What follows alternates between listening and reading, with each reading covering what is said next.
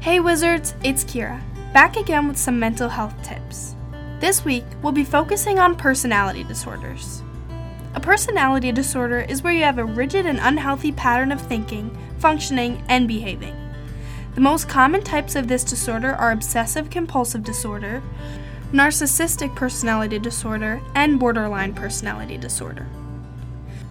Research shows that causes of this disorder vary between childhood trauma, genetics, verbal abuse, high reactivity, and sadly, peers.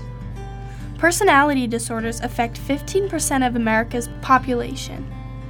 Bridget F. Grant did a telephone interview with over 43,000 people.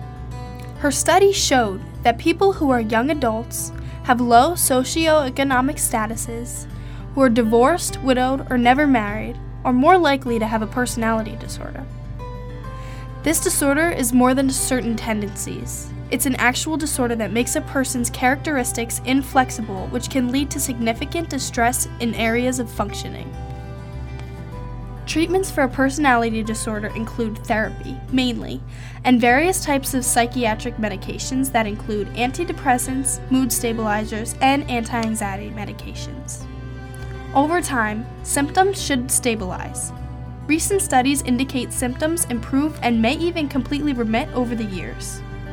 Helping someone with this disorder may be difficult, but if you focus on emotion and not the words, you'll learn to manage your stress. If you don't know how to help, be there for your loved one. Listen actively and be sympathetic. Encourage them to eat healthy, exercise, and get enough sleep at night. You can't blame yourself if a loved one suffers from this disorder. You may feel responsible for their actions, but remember the 3 C's. I didn't cause this, I can't cure it, and I can't control it. That's all I have for you this week, Wizards. Remember, I'm not a professional, but the National Institute of Mental Health has more information. See you next week on Mental Health Awareness with Keira.